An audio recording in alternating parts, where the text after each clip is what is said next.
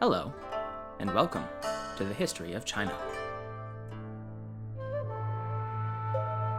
Episode 37, Warlords, White Wolf, and Winter Winds.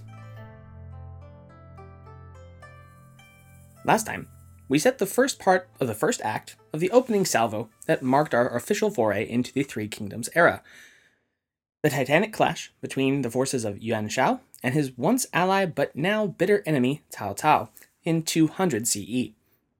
At the Dusha fort at Guandu, just south of the Yellow River, Cao Cao waged defensive attritional warfare to perfection, resulting in the collapse and utter defeat of Yuan's attacking army. With Yuan Shao's fall from power in the north, nothing would be left to stop Cao Cao from claiming its entirety for himself, what would ultimately become the state of Cao Wei. Today, the reverberations of Cao Cao's northern consolidation will echo across China, and the other regional powers will be forced to react. Some will fight, some will flee, some will pledge fealty, and some will be destroyed utterly. But as before, our primary focus here, again in the interest of maintaining your interest, is going to be on the other two prime movers and shakers of the era, those who would ultimately form the basis of the other two of the three kingdoms of the 3rd century. We'll start with the coastal southeast of China, since that had actually begun to coalesce even before the Battle of Guandu. As mentioned last episode, back in 197, when Cao Cao and Yuan Shao were still frenemies, Yuan's half-brother, Yuan Shu, got the bright idea to declare himself emperor of his so-called Zhong dynasty. As we discussed last time, that did not work out particularly well for him, and he ended up dying in 199. But for our purposes today, the important thing to take away from all this is that one of his trusted lieutenants and the governor of much of his southern territories defected in disgust at his boss's treasonous self-promotion. That defector was Sun Ce, who at only 22 years old found himself the lord of much of southeastern China. Almost a decade prior, Sun Ce's father, Sun Jiao, had been killed in battle against Liu Bei, the governor of the Jing Province and the warlord of China's westernmost regions. Jing, positioned as it was covering modern Hubei and Hunan, is both literally and figuratively the central hub of this particular bicycle wheel. That is, everything is going to be spinning around and around the Jing province. It cannot be said that Sun Jian's death wasn't spectacular. While he rode a horse into combat, a trap was sprung by Liu Bei's general to crush him with a mass of rolling logs, and that was that. As his eldest child and heir, Sun Ce inherited his father's prefecture and, of course, blood debt. So, having successfully defected from Yuan Shu, nominally allied with Cao Cao, and defended his territory from Yuan's half-hearted attempt to retake it, Sun Ce turned westward to hunt down his father's killer, the general Huang Zu. He was actually en route to Huang's location when news of Yuan Shu's death reached him in 199. Sun seized on the unexpected opportunity, turned his army around, and captured Huangcheng City, which was poorly defended following the so-called Zhong Emperor's death by sadness. This display of power rallied many of Yuan Shu's disheartened soldiers to Sun Ce's cause, more than 30,000 by accounts, and secured the majority of Yuan's former territories. Reinforced and re-emboldened, Sun Ce turned once again westward to hunt down his father's murderer, and his army at last tracked the general down and crushed him, in spite of Huang Zu having been sent reinforcements by his lord, Liu Bei. As a result, by the year 200 and the Battle of Guandu to his north, Sun Ce was poised to claim the entire south of China as his own. But there was still one powerful foe with which Sun had to contend for that title, the former governor of Wu Prefecture, Xu Gong.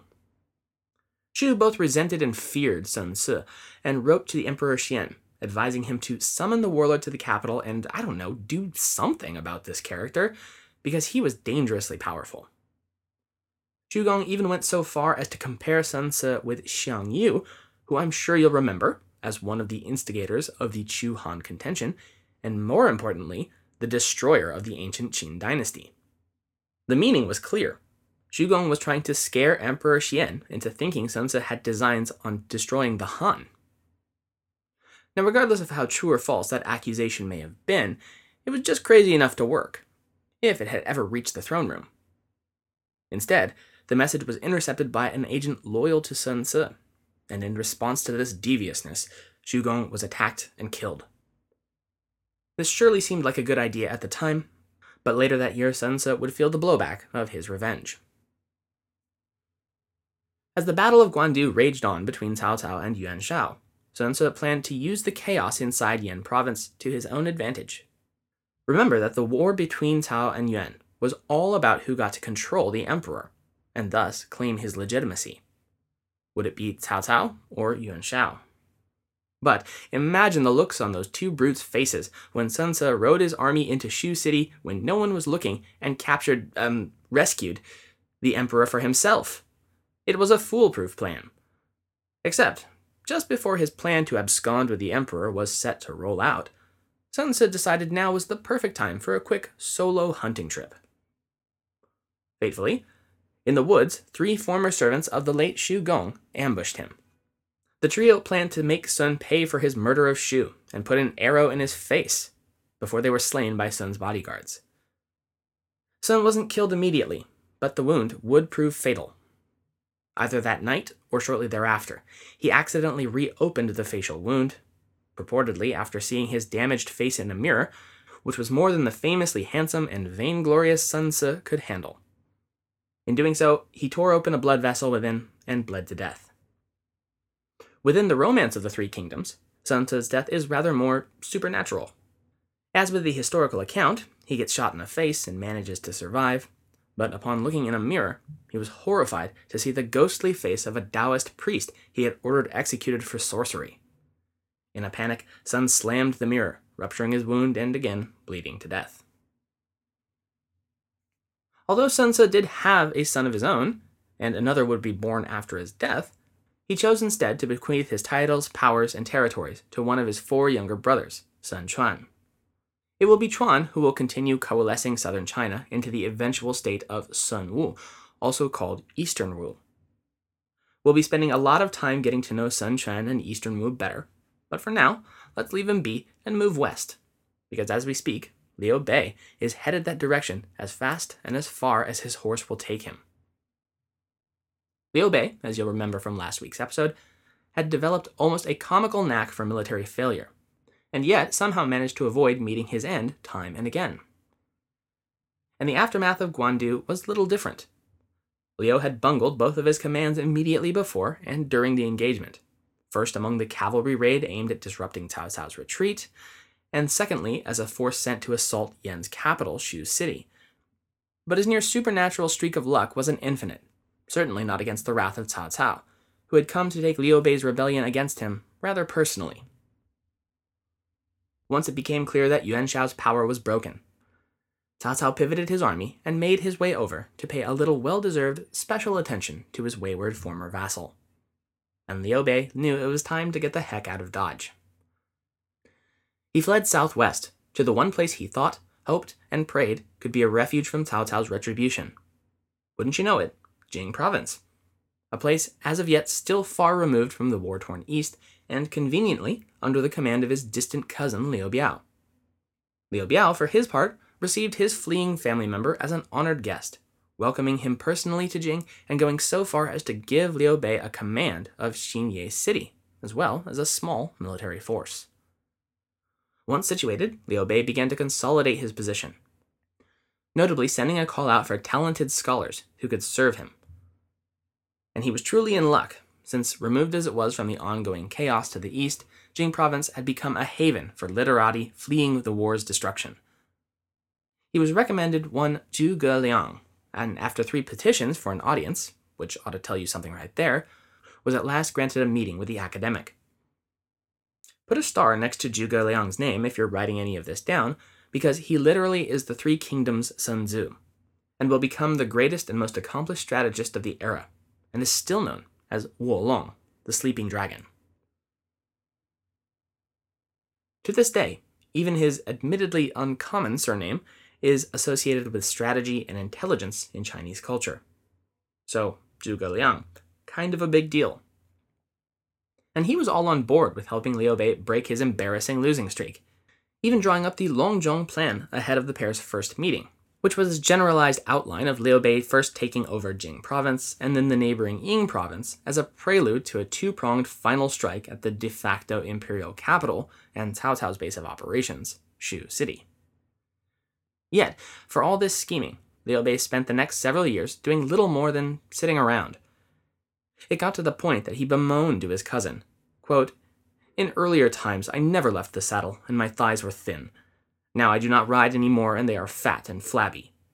The days and months have passed like water in a stream, and old age will come, yet I have achieved nothing." End quote. But in 208, Liu Biao died of illness, leaving Jing Province to his eldest son, Liu Qi.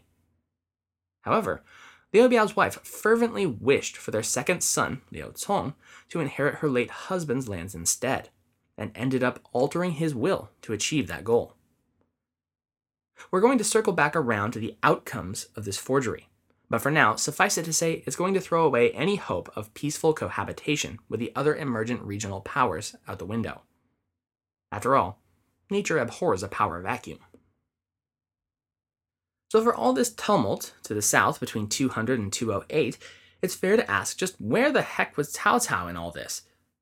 I know that's what I asked, since I figured he'd be about the first guy to capitalize on the relative instability of Wu, not to mention wanting to pursue Liu Bei to the ends of the earth. So something clearly had fixed his attention even more than those two objectives. And that something was the mopping up of Yuan Shao's allies, namely the tribes Yuan had made agreements with, who existed outside the borders of the Han Empire, the Wu Huan. I call it a mopping up as though it was just some little task, but it is in its own right an epic struggle, culminating in the suitably awesome-sounding Battle of White Wolf Mountain in 207. Yuan Shao had made pains to maintain good relations with the Wu Huan tribes that existed to the northwest of Han, today the regions north of China and Korea, most likely consisting of Heilongjiang, Primorsky, Khabarovsk, etc. This alliance had been brought about by them having a mutual enemy during the 190s, Gongsun Zan, whom Yuan had managed to destroy just prior to the Battle of Guandu. And it had been sealed in one of the most formalized, binding ways available, that of marriage. Yuan had married both of his own daughters, as well as those of his subordinates, to the chieftains of Wu Huan, as well as their overarching leader, Ta Dun Chan Yu. Following Cao Cao's destruction of Yuan Shao's two bickering sons in 202, he sought to ensure his uncontested supremacy of the north, meaning that this Ta Dun character had to be stamped out. Now, this was easier said than done, however, since Ta Dun had managed to amass something like 300,000 soldiers, both ethnically Wu Huan as well as a large number of Chinese who had fled north with Yuan Shang following his defeat. Though it's unlikely, or at least uncertain, that Ta Dun Chanyu wished to emulate the hegemony of the Xiongnu Chanyus of old and unify the Asian steppe under his rule, the mere fear of such, along with the obvious fact that they were harboring and aiding Cao Cao's enemies, proved a more than sufficient casus belli for Cao. As such, he began planning a full-scale invasion of the Wu Huan lands beyond China's borders. His efforts were met, however, with a surprising amount of resistance from his advisors. Even as Cao Cao ordered the construction of 2 canals in 206 and 207 to better supply such a northern expedition, his general attempted to dissuade the warlord from such a dangerous attack. Yuan Shang, after all, was an enemy in flight. The barbarians with whom he had sought refuge held no deep affinity for him, and so would probably not go out of their way to try to suppress any efforts Yuan might muster. And what's more, if Cao Cao committed the bulk of his forces to such a northern campaign, he would be leaving his southern flank completely exposed to an attack from the likes of Liu Biao and Liu Bei. And should they manage to invade Shu City and capture the emperor while Cao was away, there would be no mulligan, no second chance. It would be an effective game over for Cao Cao. But Cao Cao's chief strategist, Guo Jia, argued otherwise. As he saw it, the Wu Huan barbarians had been lulled into a false sense of security due to their distance from the center of Chinese power. As such, if Cao Cao were to strike quickly, they'd be unable to correct for that strategic error and overrun. Moreover, Guo stated, Cao Cao could not afford to not remove the Wu Huan as a threat, especially given that the Yuan brothers were hiding out amongst them. Cao could not turn his attention to the south without risking them riding down and seizing his newly won northern provinces. Finally, Guojia said that the so-called threat posed by Liu Bei was nothing more than a paper tiger. Liu Bei would indeed want to invade in Cao Cao's absence, but his ruler and cousin was far more cautious, to the point of inaction. The governor of Jing Province would huff and puff, but wouldn't dare risk his army to an invasion of Yan Province so far away. Cao Cao had already shown how effective he was at destroying critical enemy supply lines after all. Moreover, though Liu Bei and Biao were kinsmen and allies, neither trusted the other. Liu Bei especially was deeply fearful of Liu Bei acquiring too much power for his own ends, a major chink in the seemingly implacable armor of Jing Province. After considering both sides, Cao Cao agreed with Guojia's assessment that Jing Province would be unlikely to do anything other than sit on its hands, regardless of Liu Bei's pushes to do the contrary.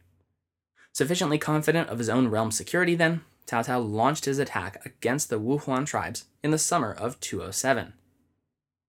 The Wuhuan's people's base of power was at Liuchun, which is in modern Liaoning Province, bordering North Korea. As such, the obvious line of attack would be to march his armies across the relatively flat plains of the Bohai Sea coastline.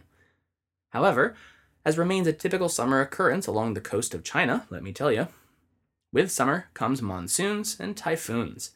The resultant floods in the 7th lunar month flooded these low-lying areas and drenched the roads, rendering them impassable with mud and standing water.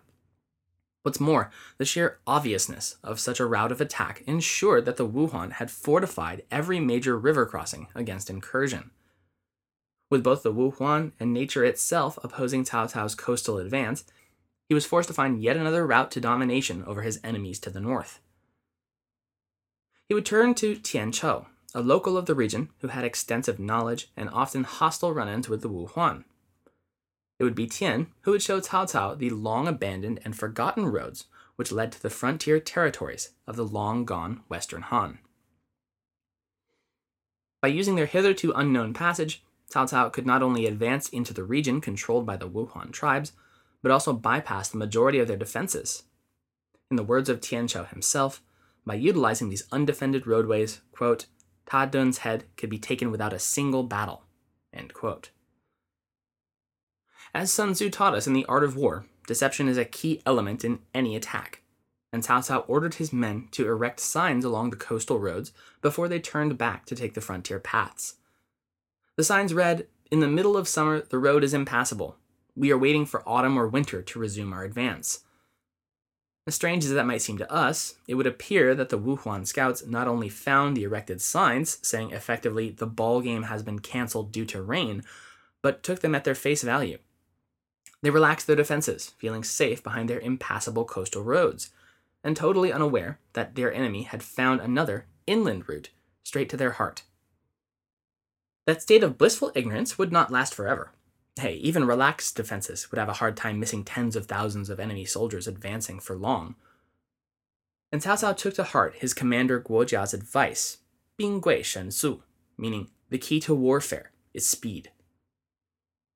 At Guojia's insistence, Cao's army abandoned much of their equipment and forced marched their light infantry.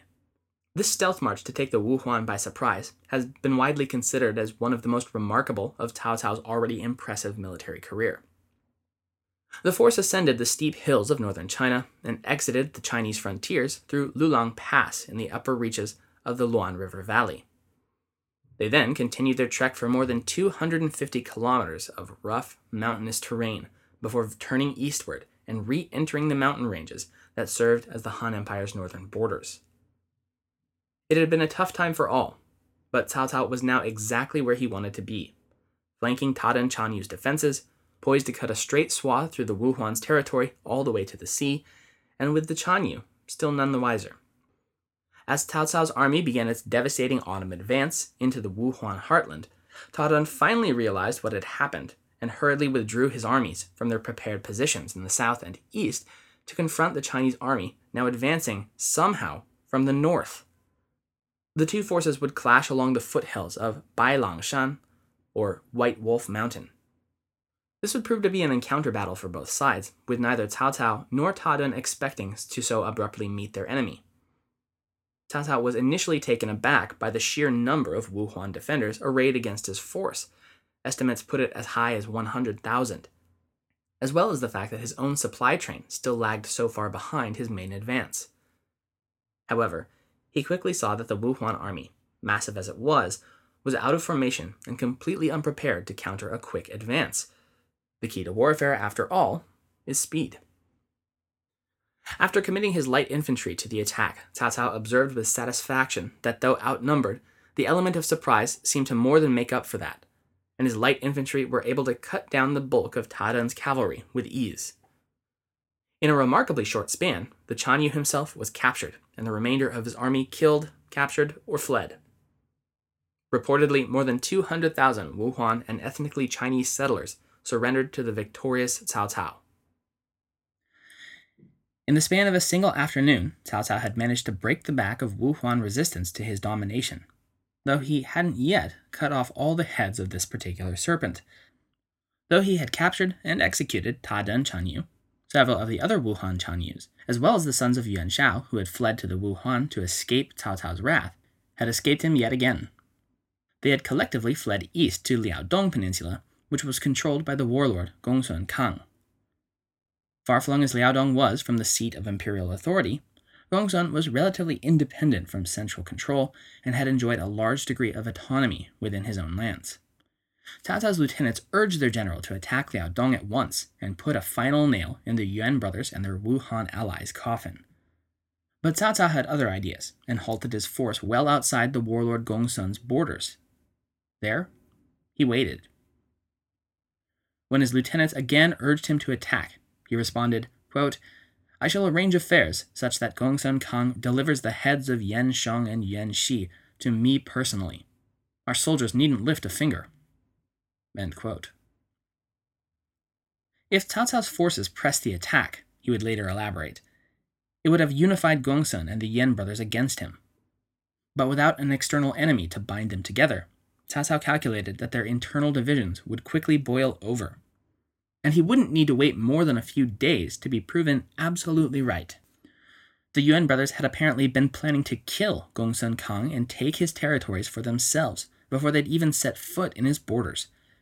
But once summoned to the warlord's presence, they found themselves outmaneuvered as Gongsun struck first, ordering the pair and their Wuhan allies executed and sending their heads to the waiting Cao Cao, just as predicted. Ironically, it would be the post-victory phase of Cao Cao's northern campaign that would prove one of the most difficult and costly. Winter was setting in, and his army could not hope to wait through it on the meager supplies that remained. Extreme cold, hunger, and drought would plague Cao Cao's army as it withdrew south, quite possibly becoming the single greatest and deadliest foe his men would face in the northern reaches. It was such an ordeal that once he was back in his capital, Shu City, Cao Cao, the victorious warlord of the north, rewarded and complimented those of his counselors who had advised him not to undertake the campaign against Wuhan. He acknowledged that it had been a rather foolish and extremely dangerous plan that not only was greatly taxing on his armies, but had left his home territory exposed to attack, and make no mistake, Liu Bei had been pushing his cousin Liu Biao constantly to launch just such an invasion of Yan. But, as expected, Liu Biao wrung his hands together and did nothing. Nevertheless, Cao Cao fully copped to the fact that the majority of this campaign's success had been attributable to good fortune, not good planning. As the winter snows of 207 blew into 208, those Wuhuan Chanyus, who had not been so foolish as to side with the Yuan brothers, made their way to Shu City and formally submitted to the warlord Cao Cao, and bringing with them their horsemen, who would be integrated into Cao Cao's forces and become known as the greatest cavalry force in the empire. Last episode, I mentioned that Cao Cao had made himself chancellor back when we were in the year 202, and that was mistaken. It was only now, in 208, following the Battle of White Wolf Mountain, that he felt secure enough in his position to accept the appointment of imperial chancellor from Emperor Xian, giving him in title what he already functionally possessed, which was absolute control over the actions of the imperial government. As for the Wuhuan tribes, White Wolf Mountain would mark the end of their existence as an independent political and cultural entity. The scattered remnants of the Wuhuan would take refuge in Manchuria and Goguryeo, and eventually be assimilated into those stronger cultures. As for the rest of China, now that Cao Cao has secured his position in the north, He has grand and terrible plans for any who would stand against him in the south. Next time, as the winter winds of 208 sweep down from Manchuria, so too will Cao Cao to wipe out the likes of Sun Quan and Liu Bei. These two warlords, though long feuding themselves, will be forced into an alliance of survival if they're to have any hope of stopping the total reunification of China at the hands of Chancellor Cao Cao. These three forces will meet along the shores of the Yangtze River, and there, along the red cliffs of Chibei, they will clash for the first time, with the fate of China itself hanging in the balance. Thank you for listening.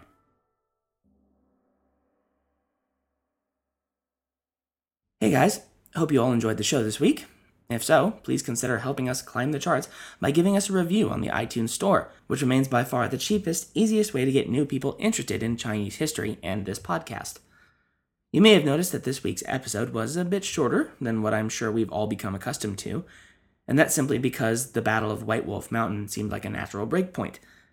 Events are coming hard and fast. Next episode's events will be almost entirely contained within the same year we left off as, 208. And so I'd rather have inconsistency in length, but consistency in narrative flow, rather than the other way around.